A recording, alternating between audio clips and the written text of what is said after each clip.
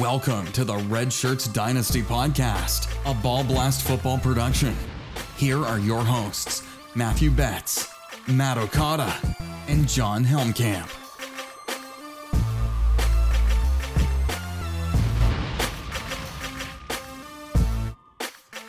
Welcome into the Red Shirts Dynasty podcast. Matthew Betts, Matt Okada, and a new handle on Twitter for John Helmkamp. It is not at Dynasty Beard anymore. It is at John Helmkamp. He is now official. He is interviewing Patrick Mahomes for the Super Bowl.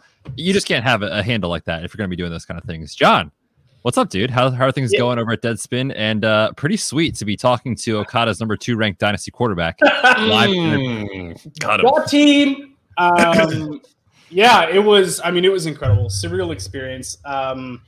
First question I've ever asked in a press conference, and it was Patrick Mahomes during Super Bowl week. So that's a pretty... How many times did you misspeak? How many times did you rehearse your question is the real question. I didn't rehearse it a ton. Like, I knew what I was going to ask, but you don't know that you're going to get called on. So you're sitting backstage. It's all Zoom. You do the virtual raise your hand thing, but everyone that's there wants to have a question asked, so everyone there has their hand raised. True. And they just kind of go through and decide, like, there's a moderator that decides who to call on. And they go through a lot of the big names first, and that was just crazy to hear, everybody. You got, like, Peter King is on there, and everyone from NFL is on there as well. And, like Omar Ruiz and James Palmer and everyone. And I'm just sitting there like, wow, I'm in a really big pond right now. This is crazy. And in Patrick Mahomes, he had a 45-minute media spot, and it was in minute 40 that I got called on.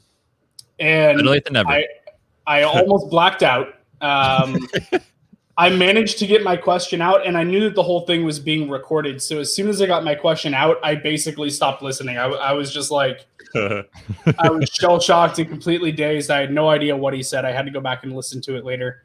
John throws up on his keyboard.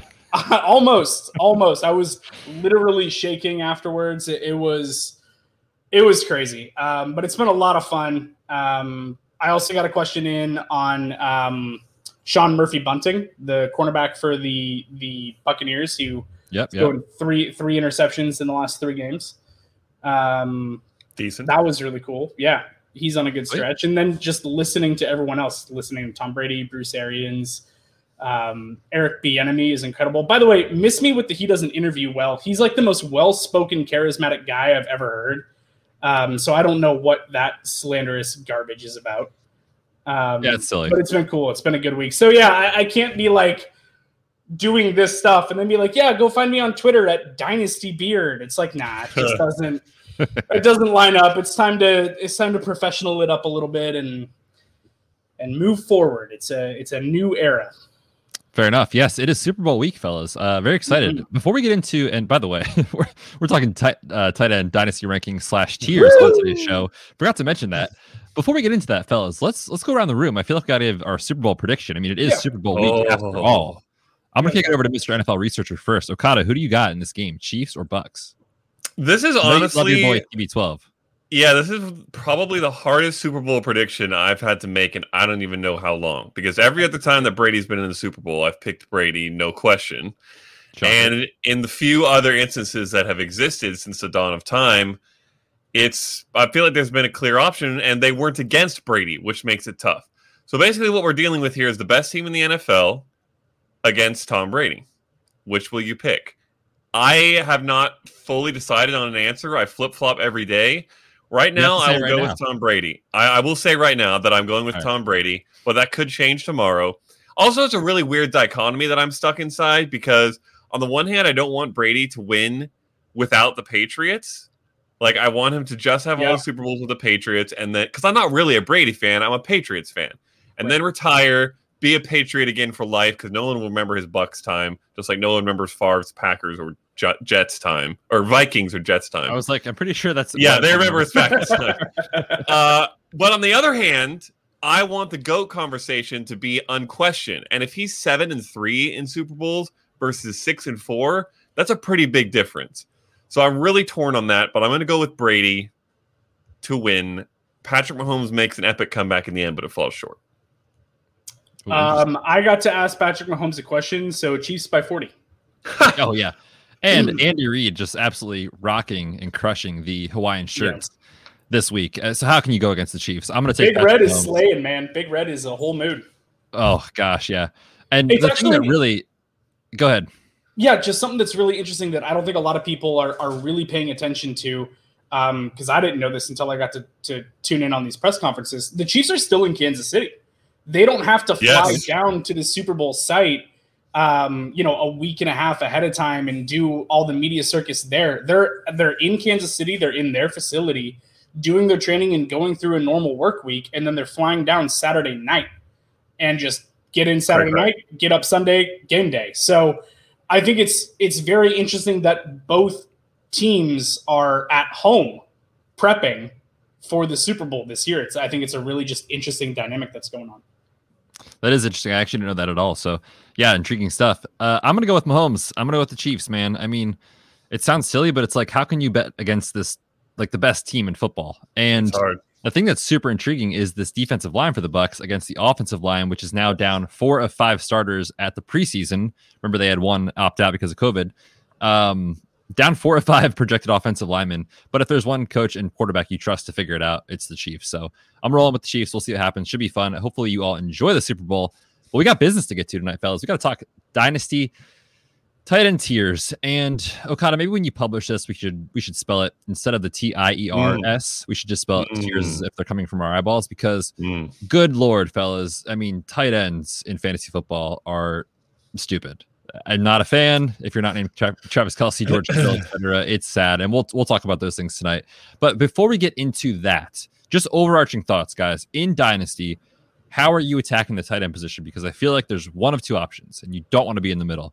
You either go all in and get that stud, or you just punt it off. That's how I play, and I like to build around young tight ends on my rosters. What are your thoughts? Are we talking startup strategy mainly? Startup, yeah. I'm trying to get one of the tier 1 guys that we're going to talk about in a second. I'll be okay with a tier 2 guy, but I'd rather have a tier 1 guy. And if I'm outside those 5 guys, you will come to find out in a second, listeners, I feel very sad. Yeah. I made 11 championships this year in fantasy football. No big deal.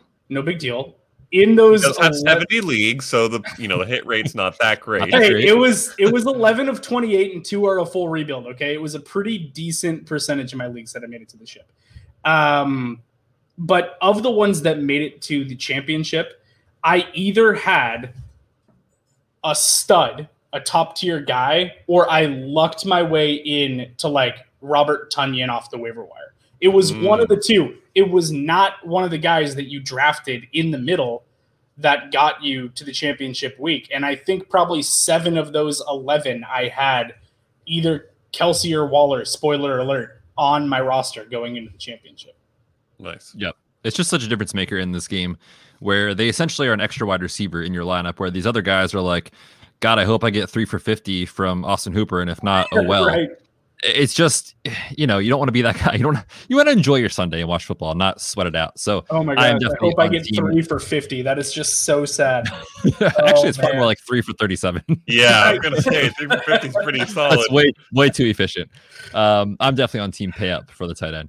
All right, with that being said, fellas, let's get into our tier-based rankings. Now, if you missed it, we did do quarterbacks, wide receivers, and running backs on the last several shows. Go back and check those out. At the top of this tier, and I'll just kind of go through them. This is in no particular order. We have Travis Kelce, the man who basically was a wide receiver 1 this year. George Kittle, we know the story with him. He dealt with injury this year. And Darren Waller. Those 3 are in our tier 1 rankings. How would you fellas prefer those if you were just going to go straight up rankings? For me, I would go Kittle, Kelce, Waller. One of the things that I want to do first is I want to let's give the listeners some context. So we do rankings on every other position. We'll go through and we'll rank the quarterbacks down to 30, the running backs down to 40 or 50, wide receivers probably to 50 plus at some point. We really got to the top 20 in those positions going into the last ranking show. We'll iron out everything else later. the thing about it is we were looking at doing this show and looking at doing our ranking show for tight ends, and it was Okada that suggested it, and he was like, can we just do tiers? Because trying to delineate between tight ends 7 and 8 feels kind of futile because it's all crap. And I was like, yeah, it's a really good point. And Betts didn't respond because his phone's broken. So we pretty much looked at this. We still don't know what's wrong there. We still don't know. I have no idea. It's worked with every. You know what the problem is? If you text me in green, get out of my life. That's true. This is all John's fault. I'm on board with that, actually. It's been green for 4 months, man. No excuse. Yeah, and I'm still shook, clearly. Yeah, but I think that it makes sense for the tight end position in particular because, like, running back 9, 10, 11 are all going to be, like, really close in terms of what you can expect in terms of the production. Tight end 3 to tight end 7 can literally be doubled on a week-to-week basis what the tight end 3 is going to give you compared to the tight end 7. So it is a big difference, and we wanted to make sure that we kind of pointed it out that way. Indeed. Cool. All right, I like that. As far as ranking these 3 guys, I think I would agree with your breakdown. Kittle, Kelsey, Waller. It's tough to want to put Waller above Kelsey just because of the youth, but we talked about it on a maybe it was a Mahomes show or something. I can't remember where we talked about it, but I think Kelsey has a couple years of strong production left. And I'm not going to rank beyond a few years. So we've talked several times during these ranking shows about ranking to a 2, maybe 3-year window at some positions.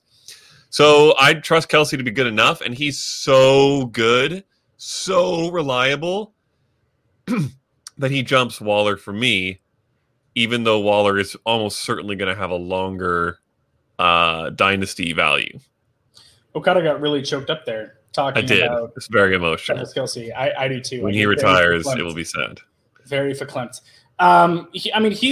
He's already probably a top 3 tight end all time in the NFL. You can probably make that argument. He has a chance of being the greatest tight end in NFL history, depending on how long he plays for and how many championships he and Mahomes can put up. He's got 5 straight 1,000-yard seasons. Never been done before by a tight end. He was in PPR scoring. He would have been the wide receiver 4 this year. Woo. If you have a 0.5 tight end premium on your league, he was the wide receiver 1. He outscored the wide receiver 1 by over 10 points. You love to see it. You love to see it. So he is in a class unto himself, even if it is for a shorter window. So yeah. Yes.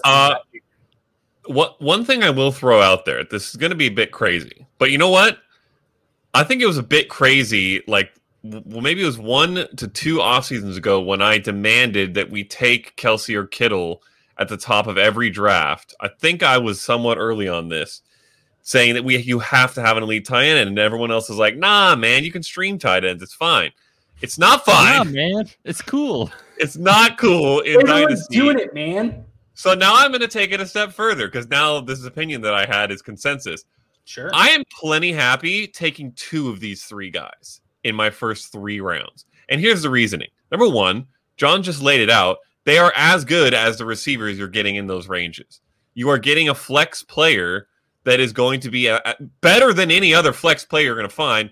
Of course, you're drafting him in a place where you're bumping your other positions down, but he's going to perform like the wide receivers going around him. But you have that tight end flexibility for whatever may happen. For example, this year when we lost George Kittle for almost the entire year, you have George Kittle and Darren Waller. It doesn't matter. You still have Darren Waller. B, if it comes to a point where you also happen to snag a young tight end who blossoms into one of these type of players, you have so much trade value with one of these 2 veterans that you have now, and you have the young guy coming up to take his place. The running backs and wide receivers sprout up from unexpected places all the time. Look at Antonio Gibson. Yep. Tight ends do not do that almost ever. Robert Tonyan had an amazing season this year. I'm not fully convinced he continues it. And other than that, it's all guys from Iowa, guys drafted in the first 2 rounds. That's how you find an elite tight end. And that's pretty much it. And we all know it. So that's my new thought. Well, there is a Florida tight end we'll talk about, but let me. He'll be drafted in the first 2 rounds. Yeah, probably. Yes. Yeah. Oh, easy first round. Easy first, like top 10 probably. Let me put it to you this way in terms of like draft strategy. Would you rather have potentially Travis Kelce and Darren Waller, or would you rather have Devontae Adams and Noah Fant? The former. Yeah, I think so too. I think so too, which is crazy to even say. But I think so too. Like, you need that positional advantage over your opponents. Like I said, it got me to like every championship that I was in this year was having an elite tight end, and having two of them and being able to potentially trade one, down the road if you need to. You don't draft for positions. You draft for value. That's what you do when you're doing a startup draft and a rookie draft for that matter. You draft value, you draft talent, and drafting two guys that are the elite at their position and also are going to give you wide receiver 1 numbers. I'm for it. Yep. It sounds weird, but you know what? F it. Let's do it. All about the tight ends. And I did a research study / article for the fantasy footballers last offseason, looking at tight end scoring and like, how should we actually be valuing these guys? It was more of a redraft focus, but I think the sentiment still rings true for Dynasty. And basically I found that people were overvaluing based off ADP and production, tight ends in tight end premium scoring for fringe players. Like, for example, people overvalue like Hunter Henry, Noah Fant, Evan Ingram, these like middle to back tight end 1 tiers, and put them over a wide receiver 2 when they should not be. But they are not valuing highly enough in those scoring settings the elite tight ends, like you guys are saying, because they are scoring above the wide receivers in that type of scoring format. And in the audience that I feel like we have, which is basically hardcore Dynasty players or just kind of getting into it and expanding their skill set in terms of playing standard leagues as far as single quarterback, super flex, tight end premium, points per carry, like the possibilities are endless right nowadays in fantasy, and that is becoming more mainstream. So I think staying ahead of that curve is going to be huge to stay competitive over the next couple years. So definitely team elite tight end for sure. I guess the one thing that maybe is worth bringing up for the listeners is this a strong move on our part to have Darren Waller in this tier? Because Kittle and Kelce have kind of been in this tier on their own. I think maybe some people try to put Mark Andrews in this tier coming into this past season. In fact, we probably did that as well. Now he's fallen out of it. Darren Waller was not in it. Now he is in it. Do we feel that that's pretty obviously justified, or do we need to make some defenses for that? He's 28 years old. And Derek Carr, think there's much to say. Could be gone. Look at his production over the last 2 years and look at the depth chart. Now, that can change. Don't get me wrong. Fair. But, I mean, Nelson Aguilar was the team's wide receiver 1. Actually, that's not true. He was the wide receiver 2. Darren Waller was the wide receiver 1. Sure. So, unless that changes and Henry Ruggs this season becomes an alpha. He's never going to be an alpha. Nope. Or Brian Edwards takes a better chance to be an alpha. Step forward. He's going to see targets, and he's just so athletic and so dominant over the middle of the field that I don't think it changes. Now, there are rumors that Derek Carr is potentially on the trade block. Who knows? And obviously that would shake things up. But as of today, he's just been so good and so dominant. So he's right there for me. Word. Yeah. No disagreement. Yep. Now that we're out of the comfortable range of tight ends, let's go to tight ends tier 2. And this is a little mini tier. We have our boy TJ Hawkinson, who now has Jared Goff throwing him the football, and Mark Andrews, who we just talked about. Now, we talked about the first 3 being elite. We definitely want them on our roster. I am still very, very comfortable with these guys on my roster, and I actually want these guys on my roster if I can't get 2 of the top 3. I'm okay going 1 from tier 1, 1 from tier 2, and then move on and get the rest of your startup that way. What are your guys' thoughts on Mark Andrews and TJ Hawkinson? And I think the biggest question is, like, do we think Mark Andrews can return to the form that he had end of season last year and sort of like project forward, if that's his norm, or is this year his norm? Because again, it's a small sample size. I think this year is probably closer to his norm than 2 years ago. We talked coming into last year about Lamar Jackson's guaranteed regression because of how good his touchdown rate was. Mark Andrews had, I believe, 10 touchdowns that year. Maybe it was 11. I believe it was 10. No, it was 10. And that came down. Now, it only came down to 7, which was actually still pretty solid. And he had 700 yards. That's great. I am fine with that. If that's what I get from my tight end, I'm feeling pretty good. Am I feeling as good as if I got one of those tier 1 guys? Absolutely not, because I'm going to get almost double the production from those guys. But I'm feeling okay. And I think it's probably more likely that that's where he hangs. Maybe he gets up to 808 more often, but I think it's going to be in that realm. And I'm playing fine with that. Yeah. All right. I pretty much agree. You know, we talked about it. Lamar Jackson had a 9% touchdown rate. The league average is like 5 and change.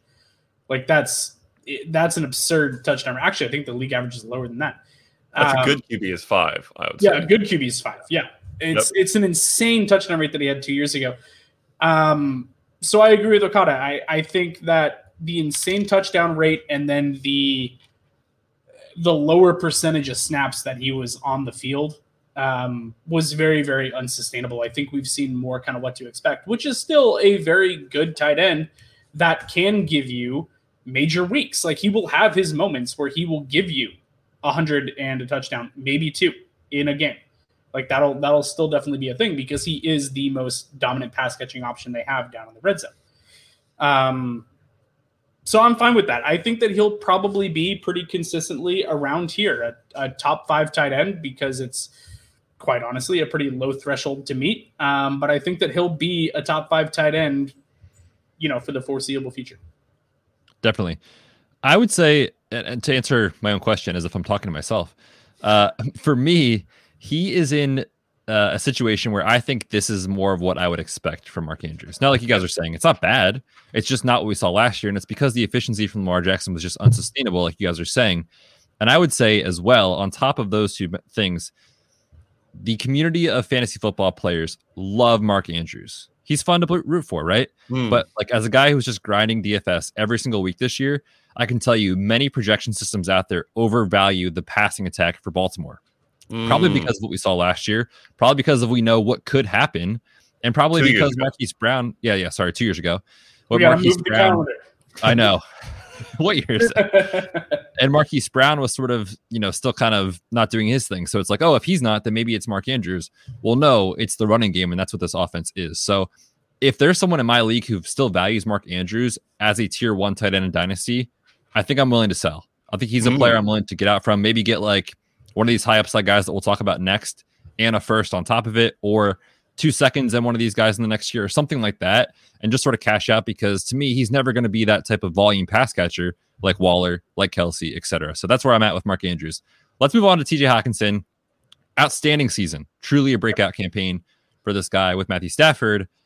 But there's one problem, and this Lions offense is going to be, I don't even know. They're going to be eating kneecaps this year, according to Dan Campbell. I'm not sure what to say about this offense. No Kenny Golladay. I mean, there's no chance he's back. Marvin Jones is a free agent. I doubt he's back. No. So it's TJ Hawkinson and a bunch of dudes. Cephas. On the rebuilding team. I mean, I'm not sure what to make of the offense in general. I like TJ Hawkinson, and to me, he's a player that if I'm trading for him or trying to go out and get him, it's with the understanding that there's likely to be a regression this year. I think in the offense in general and the quarterback play potentially, and understanding that if you go out and get him now, you're going to have to wait to get value back on him. So to me, I'm almost hands off at this point, unless I already have him. TJ is an interesting one for me. I don't know if I feel quite as pessimistic as you do. Now, I do think the direction this offense is going is more run heavy, but I do think this team could also get better, and the offense in general could get a little better just because they have not been efficient or very effective as a team at all for forever. Now, I don't blame that on Matthew Stafford necessarily, but it's a new coaching regime. It's a new quarterback who is made to facilitate the run game and then succeed as a passer off of that pretty often. And by the way, favor the tight end position a little more than we saw Matthew Stafford do for the majority of his career. Now, Matthew Stafford had great wide receivers for the majority of his career. So did Jared Goff. But we've seen some good tight end production from Goff to Higbee or even Gerald Everett in small stints. I don't think it's a plus. I think it's probably a negative more than a lateral. But I think that the negative of that maybe is small enough that it's canceled out by the fact that TJ Hawkinson is a very young tight end who's getting another year older and hitting the type of benchmark in a tight end career where, yes, he had a breakout last year, but this is where we might expect to see like, oh, now he's an elite tight end. if he was in a better situation. So I think that maybe that helps cancel it out, and he stays right around where he was, which is a mid-range tier 2, in this case, tight end. So this is actually going to be really interesting because I think the three of us are going to show pretty much the entire spectrum here on TJ Hawkinson. Betts is out. Okada thinks it might be balanced. And I think that TJ Hawkinson is a buy. I think that TJ Hawkinson is a buy because of how slanted the pessimism against Jared Goff is. People look at Jared Goff and they go, oh, man, he's trash. He absolutely sucks. His numbers were actually pretty similar to what Matthew Stafford did last year. Like, let's be honest. Yardage was a little bit lower, but it really was pretty close. It's not a massive downgrade at the quarterback position. Also, you have Jared Goff, who got traded from Los Angeles, being in the Super Bowl, massive contract, to now having to move to Detroit, Michigan. And he is going to have a major chip on his shoulder coming into this offense. Not only that, they have a new offensive coordinator, who's Anthony Lynn. Anthony Lynn sucks as a head coach, but he runs a pretty good offense. And I think that that offense is going to be interesting. And I think what Okada said, I do agree with. If you're buying Hawkinson now, you need to understand that the return might not be immediate. But I'm okay with that because of how hard it is to find a good young tight end that has the tools and the skill set to potentially reach that elite status. 2 to 3 years from now, Hawkinson could be that. It takes tight ends a while to hit that mark. Like Kelsey was 26 when he had his 1,000-yard season. Well, I have the numbers up because I was going to follow up on that. Yeah. Kelsey had 2 years that were like Hawkinson's year this year. Very similar. In his second and third season, and that was when he was 25 and 26. 27 is when he truly became a true tight end one. George Kittle, in his second season, is when he broke out huge. Hawkinson will be entering his third, by the way. When Kittle had his massive breakout season, he was 25. Hawkinson will only be 24 this year. Yeah, that is crazy young for a tight end. So it could be this year, it could be the year after, but I think there's a very good chance the elite breakout is still coming. Yeah, I think so too, because of the skill set that we've seen from him and his ability to take over. He did have a couple moments in this season where he took over a game, which is hard to do from the tight end position, and he did have a couple of those. So here's the range of outcomes. Jared Goff proves that he's worthy of being a franchise guy in a new kick-started offense with a new fresh start. They go out and they draft a bunch of stud wide receivers over the next 2 years, and that offense gets to humming. Or Jared Goff flames out this year in Detroit. It looks terrible. Hawkinson maybe is potentially even a bigger buy next year than he is right now. And they decide to move on because Goff's dead cap hit the year after is pretty low. They could get out from under him in only 1 year because he only has 2 years left on his contract. And then they draft a stud tight end early in 2022 drafts, and this offense gets to humming either way. So I think that Hawkinson is young enough and shown enough that there's so much pessimism around that team and around the quarterback change right now that you might be able to go get him at a value. People might be panicking. And I think that, and I don't want to lead listeners astray, like I think TJ Hawkinson can be an absolute star in this league. I'm not saying that by any means, but I think there is going to be a little buy window in the first month of the season or first couple weeks. So I'm not saying I don't want him on my roster. I certainly am totally fine to have him. I just think you're sort of buying, and maybe it's balanced out. I don't know. I haven't tried to acquire him, but basically you're trying to buy him after I would think most people would call this a breakout year. But then at the same time, like you're saying, there's a lot of pessimism about the Lions right now, and everyone laughs at them, as I just did on the show. So maybe there's a balance where it's like, oh, his value is just what it should be. So I'm not saying don't trade for him. I'm just saying understand there's a little bit of risk in this season specifically. So it depends on your roster build, what your goals are for this year, and then moving forward. So I definitely think he's still a good player. I think the person that has him currently could be wildly all over the spectrum in terms of how they're valuing him right now. So I think it's worth checking with that manager because he could be he's an elite young stud that I'm going to hold, or he could be freaking out about Detroit going up in flames and you might be able to get him for like a second. Yeah, I think that's fair. All right, boys, let's move on to tier 3. But before we do, I'm going to tell you guys about the sponsor of today's show. And oh my gosh, fellas, Valentine's Day is literally right around the corner. We're recording this on what day is this? Holy crap. What day is third? A third. Released probably on the 4th or the 5th. So you're listening to this on the 4th or the 5th or the 6th or the 7th. Who knows? But that's only a week. It's a week away. And if you fellas do not have something for the lucky lady in your life, or ladies that are listening, for the guy, for whoever, for your mom, for your friend, for whoever in your life, you need to go to myfrontpagestory.com. Time is running out. This is what you're going to do. You're going to interview with someone that works for My Front Page Story. They're going to ask you about your loved one, why they're so special to you, why you love them, all those things. And they're going to write up an article for you and frame it, mail it to their house. It is so easy to do. Don't worry about going out in the stores with COVID and, oh my gosh, what am I going to get in 2 days because Valentine's Day is tomorrow. This is the gift that you're going to get your loved one. Fantastic, super heartfelt. And to save a little cash, the code is RedShirts15. You're going to save yourself 15% off of this great gift. I have a question, Betts. I have an answer, Okada. If the interviewer contacted you and said, tell me why John is so special, what would you say in like 1 or 2 sentences?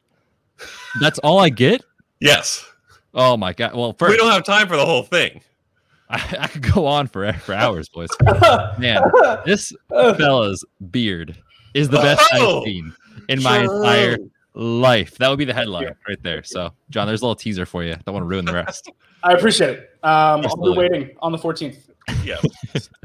Check out myfrontpagestory.com. Again, the code is RedShirts15 to save some extra cash. All right, boys. Tight end 3. This is the tier that we have deemed yet to break out, but they've shown some upside. We have Noah Fant, Mike Gesicki, and Hunter Henry. Now, I think you could argue maybe another couple guys could fit in here, but for us, this is where we landed with these 3. Let's start with Mike Gesicki because we love this guy. I'm wearing a Penn State sweatshirt. You can't really see it on camera, but we love Mike Gesicki here. He was a guy that we told you to go out and get entering this year. And the thing that was most annoying about this past season was literally they had like 6 tight ends that looked exactly like Mike Gesicki. And whenever someone would catch a ball, I'd be like, yes, there's our guy. Oh, wait, that's Durham Smythe. Oh, wait, that's not Mike Gesicki or Durham Smythe. That's Mac Hollins. Like, it's just oh my gosh, Mac Hollins dudes. Is the worst. Are you guys wavering off of Mike Gesicki at all? Or are you still on the side of the coin where you're trying to go out and get him? As the resident Mike Gesicki super truther, it is incumbent upon me to say, no, I'm not giving up on Mike Gesicki at all. Let me tell you something. You dinguses in the Dynasty community who think Mike Gesicki was trash. Mike Gesicki averaged 10.6 PPR fantasy points per game last season. Robert Tonyan, who everybody's freaking out about as an incredible season, OMG, saved us all in Dynasty. We found this tight end on the waiver wires. He averaged 11.04. That's 0.4 more. Hawkinson, who we just talked about and put him in a tier higher, 10.96. That's 0.3 more.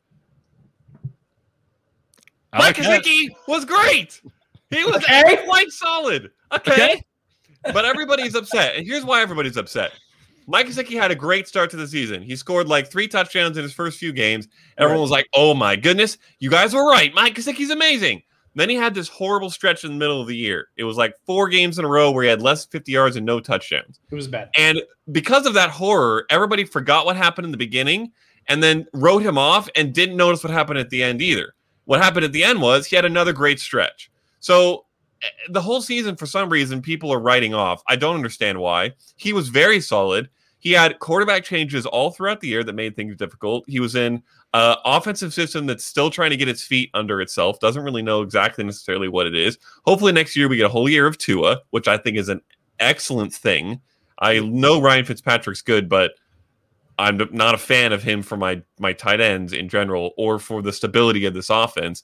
And Gesicki is still young, 25, and he's going to be entering his 4th season. Season 3, season 4, that's when we see these great breakouts. And he, as we just mentioned, was very good last year. Basically in this middle tier of tight ends that if you don't have one of the top 3, all the rest are the same. That's exactly where he was. Only a point behind Mark Andrews in points per game, by the way. So I love Mike Gesicki. Go get him now because for some reason people are writing him off and you should not be. You're not going to hear me argue any of that. No, Gesicki is like, he's like a rebounder. Like he goes up in the red zone. End zone so well. Like he is such a good red zone target. And once Tua kind of develops that and that trust in the like throw it up and figure out where to place it so that only your guy can go up and get it, it's going to be really good. Gesicki was an absolute baller at Penn State, like so good. And I still believe in the talent like Okada does. And yeah, I think his value is incredibly low right now. Could be a really nice buy window actually right now to try to go out and get Gesicki. Because I do think this offense is going to progress. I think that they are pretty much locked into drafting either Jamar Chase or Devonta Smith with their first-round pick. They got to interview with Devonta Smith down there at the Senior Bowl last week and all that stuff. So maybe it's him to reunite him with his college quarterback. Or it's Jamar Chase out of LSU. I think it's probably one of those two that are going to be going to Miami because they need playmakers for their quarterbacks. And I think they're going to prioritize that this year. Their defense is very good. We saw that last year. We saw, they've got a pretty good offensive line. I think that skill positions are going to be, heavily targeted in their draft. They could easily draft like 4 total, like running backs, wide receivers. They could get 4 skill players in this draft class. Yeah, and that still wouldn't change my evaluation of Mike Gesicki. No, I think it helps. He's just a good player, and he's just elevates the offense as a whole. Yes, and gives him more opportunities to score points. Yeah, for sure.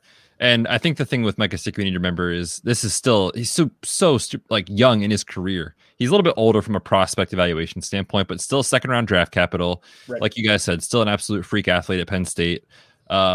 And he doesn't block, and I don't care about that at all for my tight end fantasy. I actually prefer them not to. Sounds good. It's very much a wide receiver-esque role for Mike Gesicki, and I think we'll see him grow here. And I agree. What would you guys set the line for like a trade target value? Do you think you get him for just wondering about that? I feel like you get him for like the 203 or the 202, yep. Something like an early second. Sounds I think right. the guy who has Gesicki says, "Oh yeah, like rookie fever, I'm in," and I would certainly trade for him for an early second. Your thoughts? Same.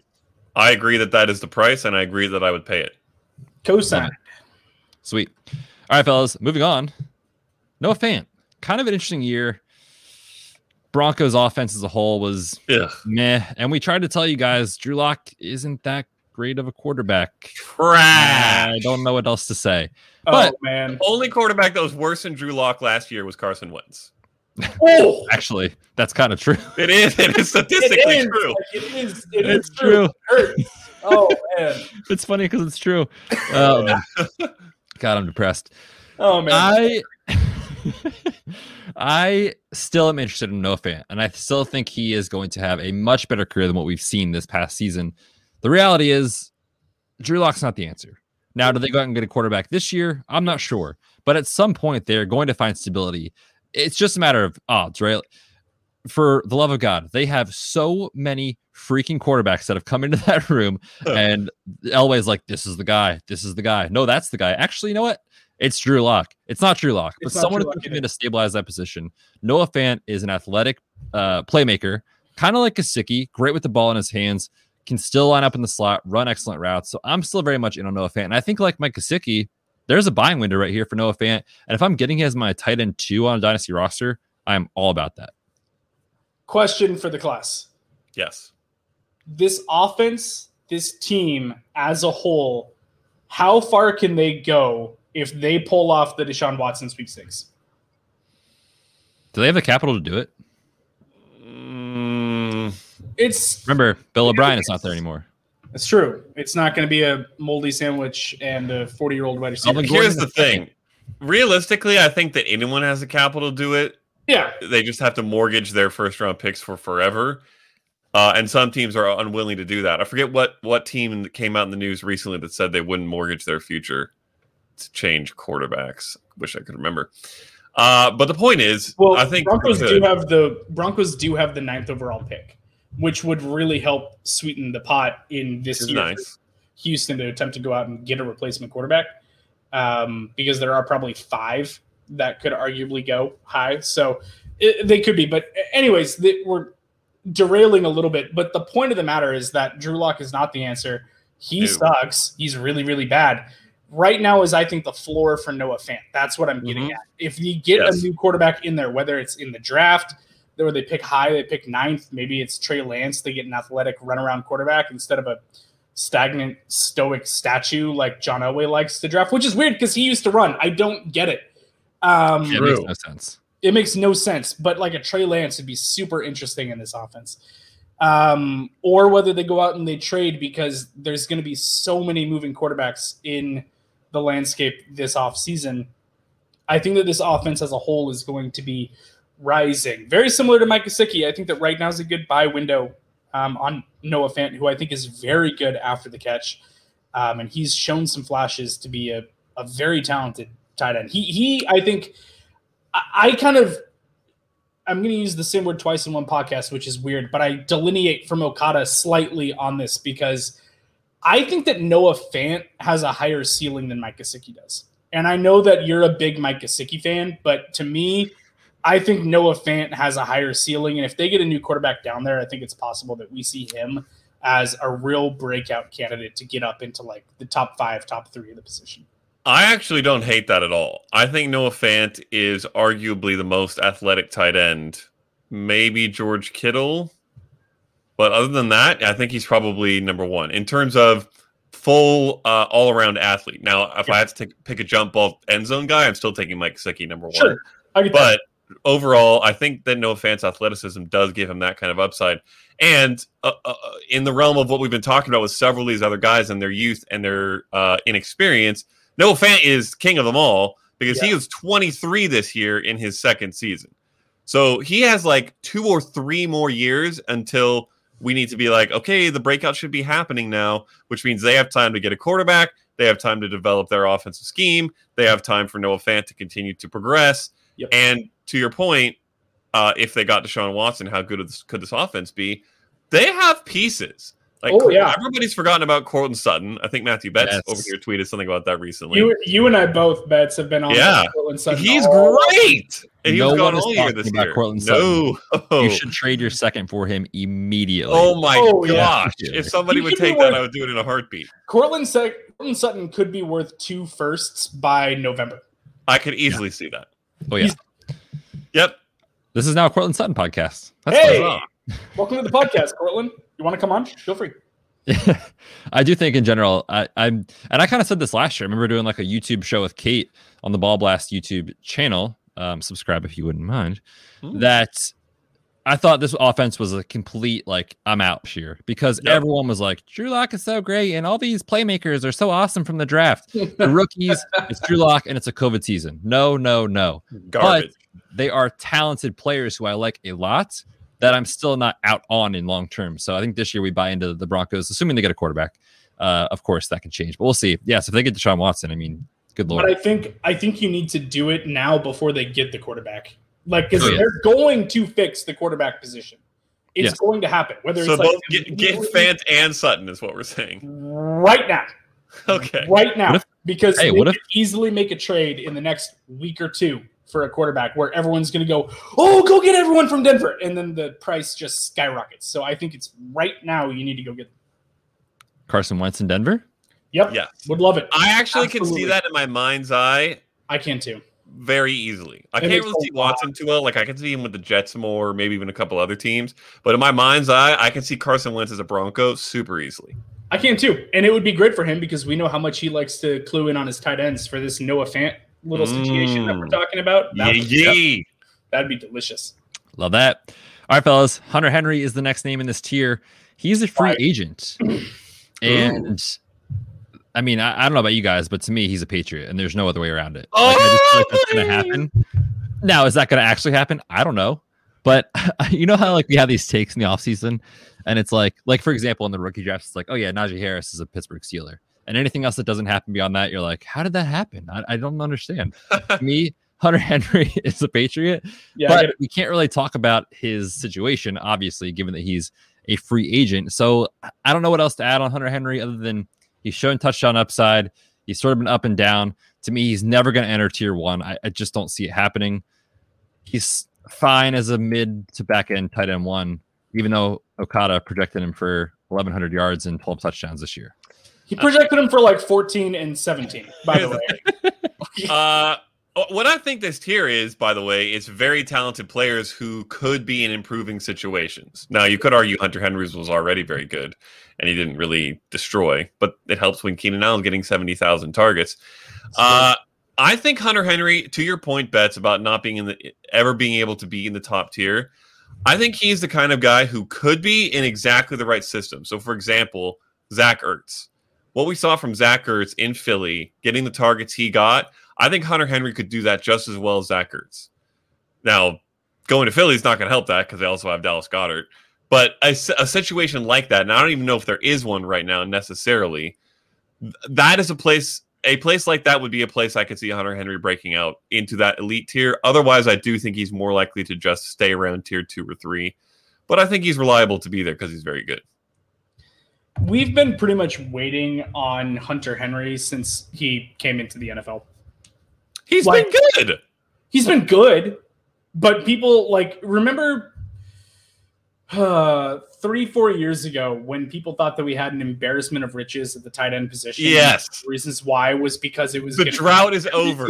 Yeah. Yes, no, I remember this. No, it's not. And that same conversation happened this last offseason. No, it's not. Yep. It's still going on. If you try to have that conversation this offseason, I'm going to slap you. Which we will because Kyle Pitts. And what am I going to say?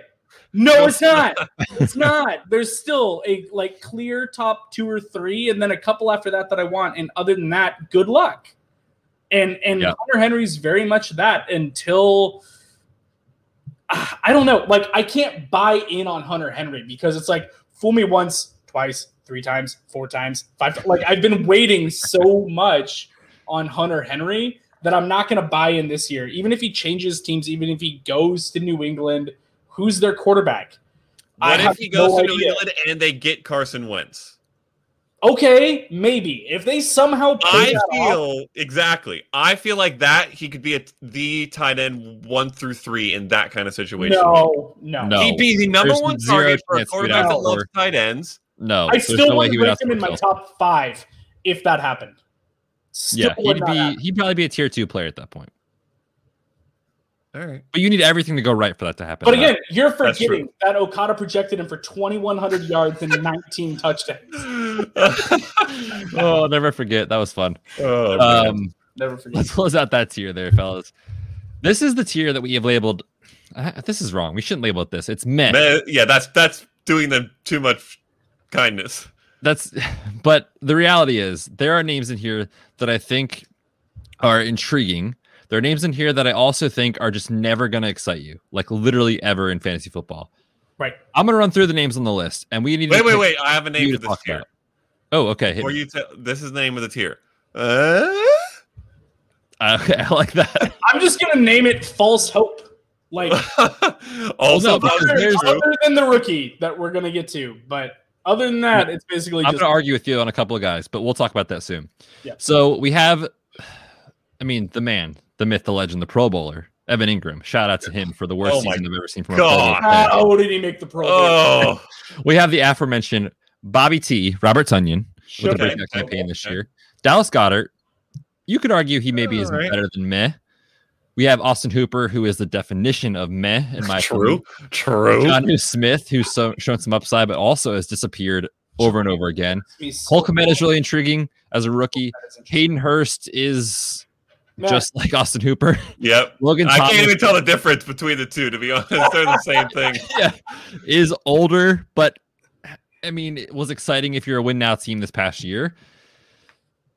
And then, boys, we have Irv Smith, who I'm very excited about, and we'll talk about him soon. But I want to start this conversation with the rookie, who we have probably above these guys, honestly, in ranks. I agree.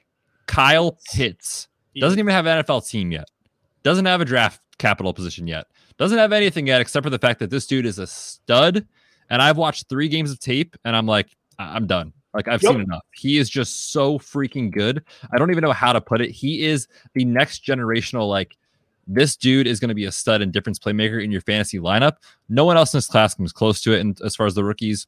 And no one else in this tier, in my opinion, has that type of upside. So if you ask me in a year from now, who do you want on your roster? Hayden Hurst, Irv Smith, Jonnu Smith, any of these dudes figure out a way to trade up into the first round of your rookie draft because you want Kyle Pitts on your roster. You do. No questions asked. Zero questions asked. This dude, to me, probably is in a mini tier of his own, if I'm being honest, above this tier. I would agree with that because it feels weird to put him in tier 3 because we know those names are solid, but he doesn't belong in this tier. I think he does deserve his own mini tier, the Pitts tier. The Pit. What's the name of the tier? It's the Pit. If you need a brief summary of how good he is beyond what Betts gave you, I turn commonly to the smartest draft analyst I know, Daniel Jeremiah, who releases his top 50 draft prospects every year and then updates them as the draft comes nearer. Number 1 is Trevor Lawrence. Number 2 is Jamar Chase. Number 3, not of offensive players, not of fantasy players, the entire draft is Kyle Pitts. He's that good. He good. If Kyle Pitts was a wide receiver instead of a tight end, he would be the number 1 wide receiver in this draft class.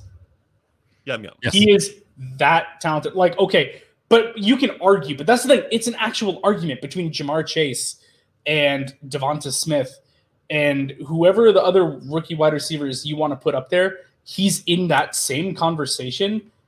He's like, we were texting back and forth this morning, and I was like, I'm actually curious. Let me look this up really quick. He's 1 inch taller and 4 pounds lighter, or 4 pounds heavier than Calvin Johnson. Like, they look the same. Like, they're the same lean, long, muscular, wingspan offensive players. It's what you want. He is this new tight end where he's like a positionless weapon. Like, they can line him up out wide. They can put him in the slot. They can put him in line. They can do whatever they want to do with him, and the guy is just that good.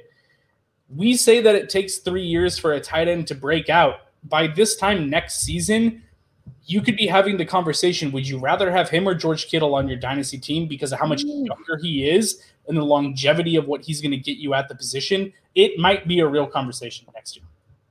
Yeah, landing spot, good quarterback. It could definitely happen. I definitely agree with that. I was in an industry rookie mock this past week with Garrett Price from Dynasty Nerds, the Ballers, Rich Rebar, those kind of guys. And it was smart people, Ryan McDowell. Like, I was like, this is going to be a really fun exercise because I hadn't done a full scouting profile yet on these guys. I'm still sort of getting my feet wet there for this class. Right. But I was like, I'm going to jump in and see what happens here. At the 108, I selected Kyle Pitts. I was like, can this please be a real league? This is incredible. So go trade for first round picks in the hopes that you get Kyle Pitts because he's going to be a playmaker. We'll talk about him in a lot more detail as far as his draft profile and all that stuff. Anything to add on Kyle Pitts? What'd you say? Was that single QB or super flex? Single QB. Okay. Single QB. Yep. Alrighty. So we decided he's his own tier. Yes. Out of these names, I'm going to kick it back to you guys real quick. Out of these names, Robert Tonyan, Dallas Goedert, Evan Ingram, Austin Hooper, Jonnu Smith, Irv Smith, Cole Kmet, Hayden Hurst, Logan Thomas. Who is the one that you are most excited about? Because they're all just meh. They are all just meh. No. Cole Kmet. Here's what I'll say. I will agree with John, Cole Kmet, if I'm not looking to win this year, potentially. Because I think he may still be 2 years away from a true breakout. It may be like what we're talking about with some of these guys earlier, where this coming season, 2021, will be his mini breakout, like we've seen from Mike Gesicki, but it won't be his super breakout that he is still liable to have in a couple years after that.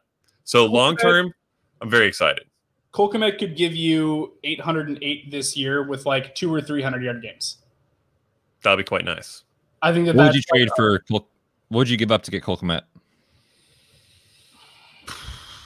Probably a late first if I need a tight end. Spicy. I drafted him around there. You did. Well, the thing is, it was fun because you didn't have to, and you can get him at the 303 every single draft. Well, that's also true. Do you remember? I was just going to say that. We were texting last year. Remember how many times I was like, just got Kmet at like 307. Yeah. I guess I should say I ranked him there, not I got him in the third all over the place. I have a lot of shares of Cole Kmet. I will say, if it's for right now, Logan Thomas, he was number 5 in points per game. Dude's balling. He was just in the exact same range. He scored, in fact, the exact same number of fantasy points as Robert Tonyan. He was above TJ Hawkinson. He was above Mike Gesicki. He was right behind Mark Andrews. He was quite good this last year. I think he can be next year as well. They don't have much, obviously, there besides Terry Mack. That's pretty much it. Yeah. So if you told me, if it's redraft, for example, I'm probably ranking Logan Thomas higher than Cole Kmet did for this year. So by that same token, if you're going for a ship this next year, I might do the same. But other than that, it's Cole Kmet for me out of the rest of this group. I don't really trust any of these other guys to have the upside. Maybe Irv Smith. Maybe. What do you mean, maybe Irv Smith? Get the heck out of here. That's like, I don't feel great about that even. Is 22 years old. He is very young. Trading for Irv Smith.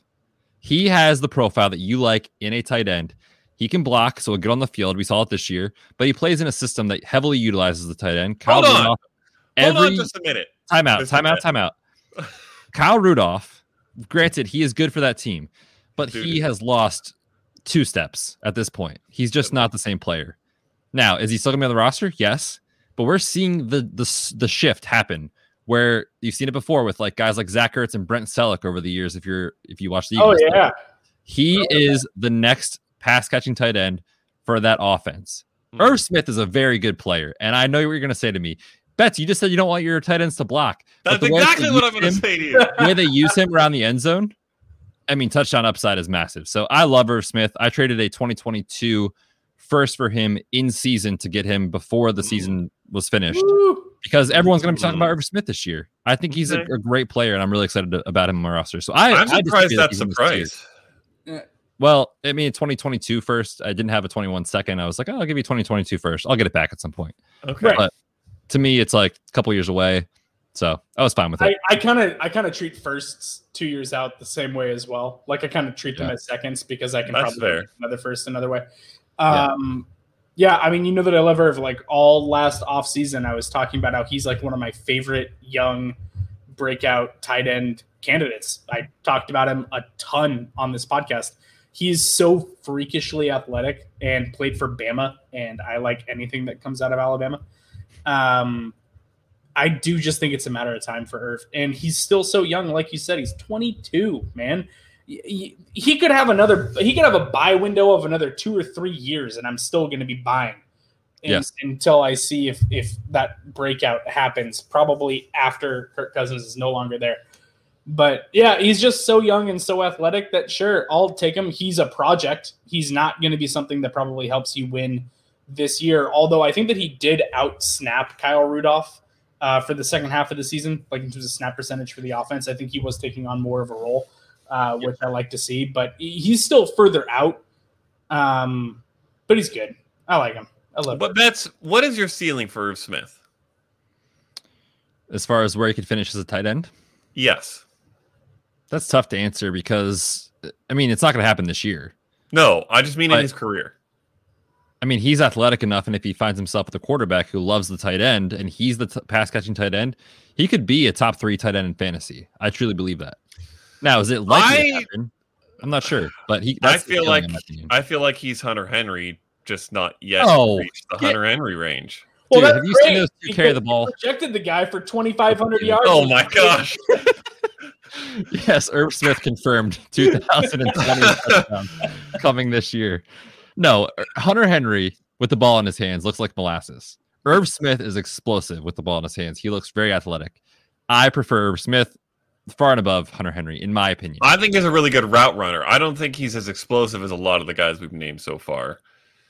Well, he's not a Mike Gesicki. He's not a Noah Fant, in my opinion. Those dudes are just on their own sort of level. But yeah, I'm so excited about him, and I think he's worth buying. And maybe it's not for this year. You know, like when I traded for him, it was on a roster where I had Kittle. I went out and got him knowing like I'm good for the next facts. Get these young tight ends, just let them sit there. We talked about that. That's our general focus on this show. If I had Travis Kelce and George Kittle on my roster by some miracle, and I had the 8th overall pick, I would draft Kyle Pitts. Yeah, you would. No question. Confirmed. Don't be a silly goose. Get tight ends. Here's the thing, silly goose about Kyle Pitts. That stock, that price is going to rise so much. between now and the start of the season that Kyle Pitts might be in super flex a top 6 rookie pick. I can see it. That could happen, and I'm still willing to pay the price. You know what? I want to look at something real quick. Like, I want probably Kyle Pitts over definitely the number 3 running back in this class, maybe over the number 2 running back in this class. Like, the dude is... I think that's a good little teaser for the next show, because we're going to get right into our 2021 rookie talk next week. Woo! Before Okada brings up his point here, we should decide right now. Do you guys want to start the rookie season off with a 2021 rookie mock draft next week? That would be super fun, in my opinion. Oh my! We get away from 2020 season. We move on to 2021. I think that would be so fun. I would do it. I'm down. I'm down. Let's make it happen. Confirmed. Next week. Next week, post Super Bowl, is my tape grind week, because we get commissioners' days at the NFL, where we get we're getting 5 commissioner days paid vacation. Let's go right after the Super Bowl. So I'm going to be grinding so hard on that. Go on Twitter and go to the search bar and do #BeardFilmSesh. And you can find I'm going to be, by next week, probably I'll be about like 15 threads in by that point. So the thing I wanted to bring up, I just wanted to quickly glance at the draft order and see what kind of landing spots we could have for Kyle Pitts. Yeah, just real quick, just right quick. Right quick. 5th overall, the Bengals. How are we feeling about that? They need offensive tackle. I don't think it happens. Yeah, that's confirmed. They're going to tackle, but I would love it. I think they're going to go like Penei Sewell out of Oregon. That's very fair. 10th overall, Cowboys. Could see it. Maybe. That has Jerry Jones written all over it. That does. Sounds quite nice. Then you've got the couple teams that don't need him. The Chargers are at 13. If Hunter Henry walks, you can go get Justin Herbert another weapon. And then the Patriots at 15. He would be a top 3 rookie pick if he went to the Chargers. I could see it. I think so. Yeah. I think he doesn't make it past 15 with the Patriots. Are we gonna do our NFL draft live stream palooza like we did last year? Well, I won't be there, but yes. All right. You and I will. Because we actually, enjoy that stuff. Unlike someone. I'll try to hang around so that when you guys start talking about Clyde Edwards-Helaire being the number 1 pick, I can zoom in quick to save everyone, including you, from your insanity. Hey, we were excited, but then we backed off as the months went. Yeah, after I gave you the arm waving, shaming. What do you mean? I was also just so rattled by Justin Jefferson not going to the Eagles that I couldn't think straight for the rest of the draft. So, you know what's crazy? For that. Is how upset you were about that, not even knowing how good Justin Jefferson was going to be in comparison to Jalen Reagor. Imagine if you had known that gap and they had made that pick. Woo! Metcalf and J.J. Arcega-Whiteside. Hey, oh my God. But Seattle took a 4th round linebacker and Patrick Queen went with the next pick. So. That's a very fair point. That's probably even worse.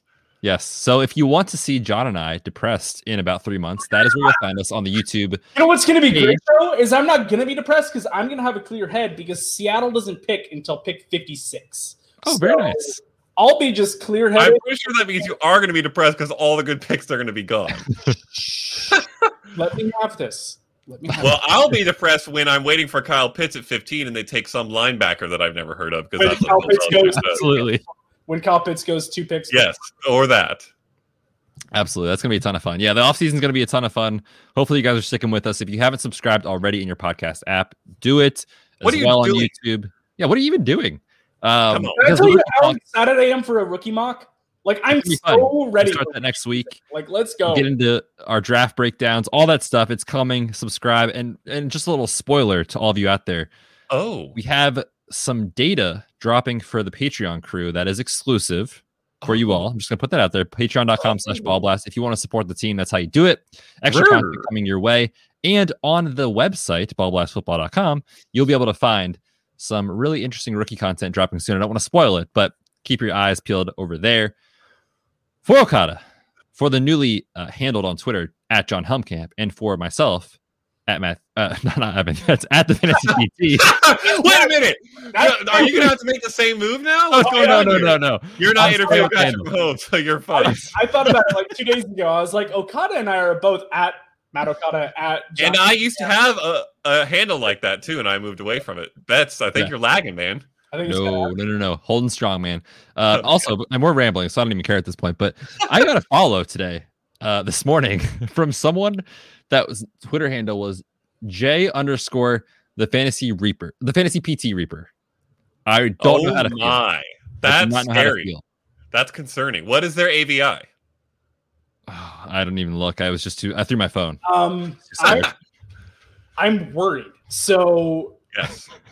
I know your phone isn't working right now, but if you send me a message on figure out your phone, fam. Someone do a wellness check, please, in a couple of days. All right, we're officially off the rails. We're back next week for the 2021 rookie mock draft. Keep it locked up in here. Enjoy the Super Bowl. It's gonna be a great game. We'll catch you guys next week. Until next time, we are the Red Shirts. Thanks for tuning in to this episode of the Red Shirts Dynasty Podcast. Hit us up on Twitter at RedShirtsFFPod and check out ballblastfootball.com for all things fantasy football.